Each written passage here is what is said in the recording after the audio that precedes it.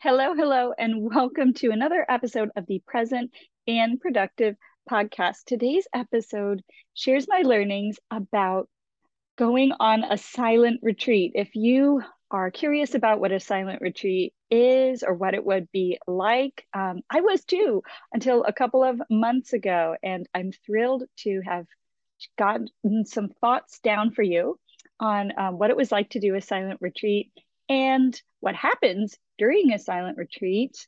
And the six big learnings that I brought back home from the monastery into everyday life. This is going to be a fun episode full of some research and lots of stories. So buckle in for a great one.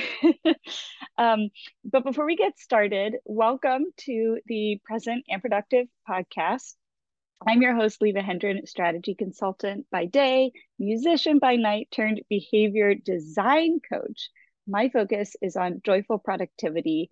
I believe that when we're truly present, finding joy in our work, that's when we can start loving our dreams into life and aligning our best intentions with how we spend our time. Thank you so much for being here. My goal is that by the end of today's episode, you'll have inspiration and insight into the role that silence plays in your life without necessarily needing to do a silent retreat if you don't have the time. All right, so let's dive into today's episode live again and on video for those of you on YouTube or Spotify from my porch. Really fun.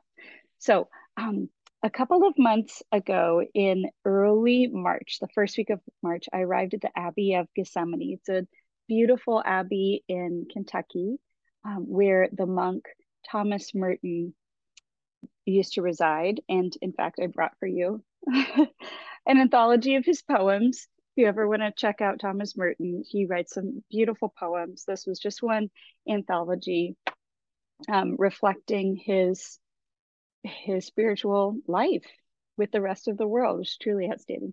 So I decided to do a retreat at this abbey. When I arrived, I was so lucky I got the best room, literally the best rooms. There's a guest house and kind of like a hotel. Each room or a cell, as you would call it, it wasn't like a prison cell, but it just had bare bones, a desk, a bed, a little toilet, and a chair. Kind of like a little dorm room. Mine was the best because it had the nicest view. At the very top, I had a map of the ground. So the monastery was adjacent to the guest house. Then there was a little chapel, and there were all kinds of walking grounds. And I had one schedule on a sheet of paper. The schedule included the meal times and the times of worship services. So once I got settled in my room, I was free to put everything down and do whatever I pleased. This was a Christian or a Catholic. They're Catholic monks at the Abbey of Gethsemani. And I was free to attend services if I wanted, which the monks sing. They sing the 7 hours. Or I was free to do whatever I wished. So I ended up attending the very first service. And then I just was in my own silence. It was really funny because I brought literally a whole canvas LL Bean bag worth of books, an entire shelf, writing materials, and I hardly used any of it, but I just had in my heart this idea that I'd be spending a lot of time reading and writing. That was a big reason why I wanted to come on the silent retreat in the first place. I just thought, wouldn't it be great to take a break from the chaos of work and errands and just have a whole week in a different environment, walking around in nature, very beginning tendrils of spring were sprouting, which was such a gift. But I didn't end up doing very much writing or reading as it would turn out. Anyway, and I wanted to share with you this quote from Thomas Merton: to entertain silence in the heart and listen for the voice of God, to pray for your own discovery. Those are some of the reasons we might go on a silent retreat. They certainly were what I ended up experiencing. So I'm going to share a little bit of my takeaways, but just before I do that, I wanted to share some of the neuroscience on silence. Why silence specifically can be such a gift for your brain, for your creativity, for your work. Recent studies out of Duke University found that 2 hours of silence per day helped encourage cell development in the hippocampus part of the brain. That's the part that creates memories and helps us retain information more.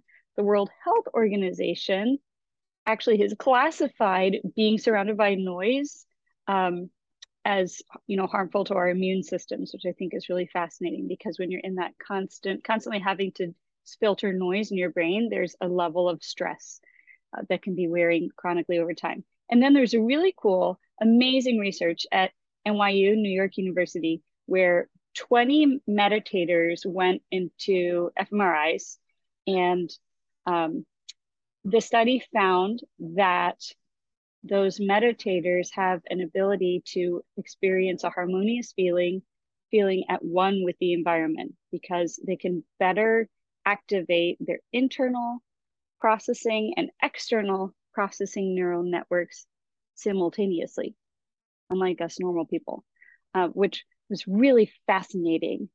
So when it comes to the neuroscience of silence, I knew that there was a lot of research about its benefits, and I was really excited to try it out.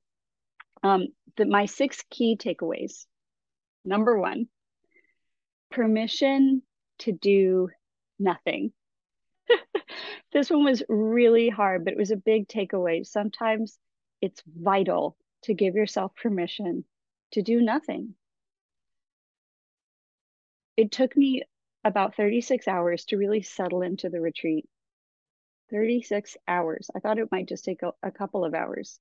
No, 30, it truly was a day and a half to really settle in, and for my impulse and urge to fill my whole schedule with things to die down, and for the voice in my head to go silence. But it was really cool.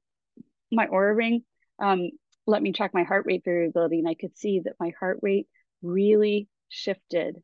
In fact, my Oura ring thought that I was literally sleeping all day because I was that calm. It was just absolutely amazing. And the deeper in silence that I went into, the quieter that stressy, anxious voice became. Just really, really neat.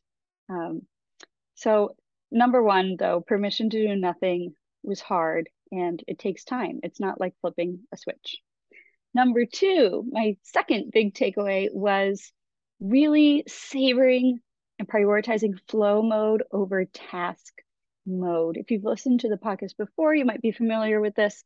Flow mode, meaning when we're accessing the creative flow or other forms of flow, as talked about by Mihaly Csikszentmihalyi, over task mode, where we're just executing, focusing on a to-do list, getting boom, boom, boom, one thing off the list after another.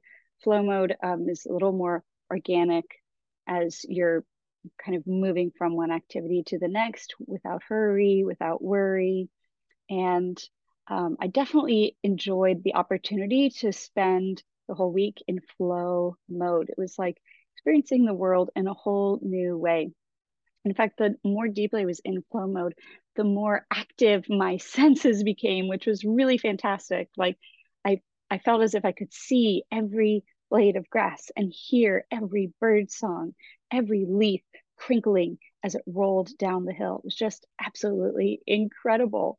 Those kind of enhanced abilities or ignited feeling of sensation, it actually reminded me of when I've heard other people talk about using psychedelics, that real intensity of colors and of sounds and of taste and of touch. It was really cool. And I felt less like I was, I wasn't in planning or executing mode. So even preparing my own meals, it felt more like I was responding and flowing, a really gentle, natural form of activity, which was super cool. Number 3, third big takeaway was giving ourselves space for change. This is a really big one. So if you are one of my clients, you may know that with my coaching clients, as we look at planning and productivity, a big takeaway is proactively creating margin or space in your schedule that can absorb disruption, or give you that kind of flexibility. And along the same lines, the retreat really gave space in the schedule of my year for me to absorb change. I had a lot of change in a really quick amount of time. And I was just curious if I'd given myself enough space to kind of absorb all the change. I wanted to let myself clear, any emotions and grief that I had been working through. And I know you can't rush that process, but it was such a gift to give myself that time to really accept the reality that can feel very disappointing and hurtful with grief, and practice also being compassionate with myself by allowing myself to just have space for absorbing the change, kind of integrating it, moving forward. So that was really neat. Key takeaway number 4 was learn to love being alone. I think that sometimes a fear of being alone can be one of the greatest obstacles to truly finding presence. And then we fill up our lives with everything that we possibly can just to fill up that empty space. But sometimes being alone helps us deepen our ability to be present, to know what our core values are, and to live those core values. And it's super easy in our culture to just get busy. Our culture of glorified busyness, where being busy is seen as a premium, but learning to love being alone is such a skill, because at the end of the day, wherever you are, there you are with yourself. So the retreat gave me an opportunity to really get curious about how it felt to just be alone with myself, and what was lighting me up, and just where I was as a human. Which brings me to number 5, listen to your desires. It was really funny, but being in the retreat space gave me a huge opportunity to really think deeply about what was bringing me joy, or maybe feel deeply about what was bringing me joy. It just turns out that a lot of things that habitually would have brought me joy, like flowers, usually bring me a lot of joy, and they just weren't doing it for me this year. So my desires really changed. And sometimes when we're in task mode, it's hard for us to access our deeper, our deeper intuition about our desires. It also can be hard when we're in task mode and we're really busy to have the space to dream and really listen to what our desires. And I truly believe that when we're not acting out of our ego or defensiveness or trying to match other people's definitions of success, our heart's desires, when they're aligned, are fundamentally good. And they're guiding us towards our purpose, towards our calling in the world. So having some silence in the space to really listen to your desires gives you an opportunity to show up with intention, which I believe is a sacred act. And it gave me the opportunity to reflect on where my deepest purpose was meeting the need in my life at that time. So, number 6, the very last key takeaway, one of my favorites, present over perfect. Present over perfect. I did not hold myself to the standard of being a monk. I did not go to every service. I was not totally silent the entire time. And I actually, on the 5-day retreat, I ended up deciding to come home Thursday evening a little bit early, because I just felt totally complete with my experience. Honestly, I was starving by that point because I just was ready to come home and cook my own meal. So I just enjoyed the opportunity to let go of any perfectionism and listen to my voice and focus instead on really being present moment to moment, on having an intention and then surrendering that best intention to the present moment over trying to control everything and make it perfect, which of course is such a hard thing to let go of. So With that, I'm going to give you a little bit of a recap of those 6 takeaways from the retreat. And I hope it maybe has inspired you to reconsider how you're thinking about silence and being alone, and the value that it can have in your life. So, recap. My first big key takeaway was permission to do nothing. Number 2 was flow mode over task mode. Number 3 is create space for change.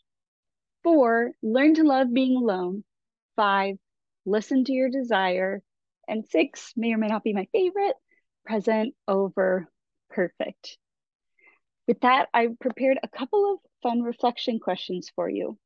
So if you want to dig deeper, bust out your journal or just think about these questions about how silence may play a deeper role in your life. Do you ever give yourself permission to do nothing? I know that's a super hard one for me. If not, when might you be able to schedule silence into your daily, weekly, or monthly routine? 2, what's the balance of time that you're spending right now in flow mode versus in task mode? And how do you think you might be able to shift that balance so you can enjoy more time in the flow mode, which is so nourishing for your brain? 3, if you've had a lot of change in your life recently, how might you show more compassion towards yourself in this busy season? Is it by giving yourself space, or are there other tools and resources that could help you absorb the shock factor of a lot of change? 4, what do you love doing alone right now? Could you go out on a date alone with yourself? How could you add a little more retreat and alone time just for you into your busy schedule? 5, what's bringing you joy right now? And has it shifted or evolved over time? Which is also pretty fascinating. And then finally, 6, how can you slow down and focus on fully being present?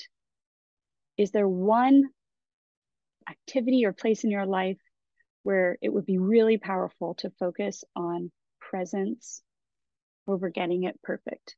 Maybe it's slowing down at dinner, or showing up with a loved one, or really slowing down at work. Just invite you to think about any of those questions. And as always, I know those were a lot of questions. Use the ones that serve you. I'm humbly offering them for your consideration. And if they don't resonate with you, don't use them. You can always go back. They'll be here waiting for you in this episode and in the show notes. So thank you so much for listening to this Present and Productive podcast episode. This episode is like super jam-packed with some research, personal stories, and a lot of great takeaways that are near and dear to my heart. Every time I create a podcast episode, my goal is to serve you with insight and inspiration to better align your mind with how you spend your time. So my request is, if this episode spoke to you, please consider sharing it with a friend or a coworker who might benefit from these positive, supportive messages. I'm so grateful that you're a part of the Present and Productive community. And until next time, know that I'm cheering you on your journey.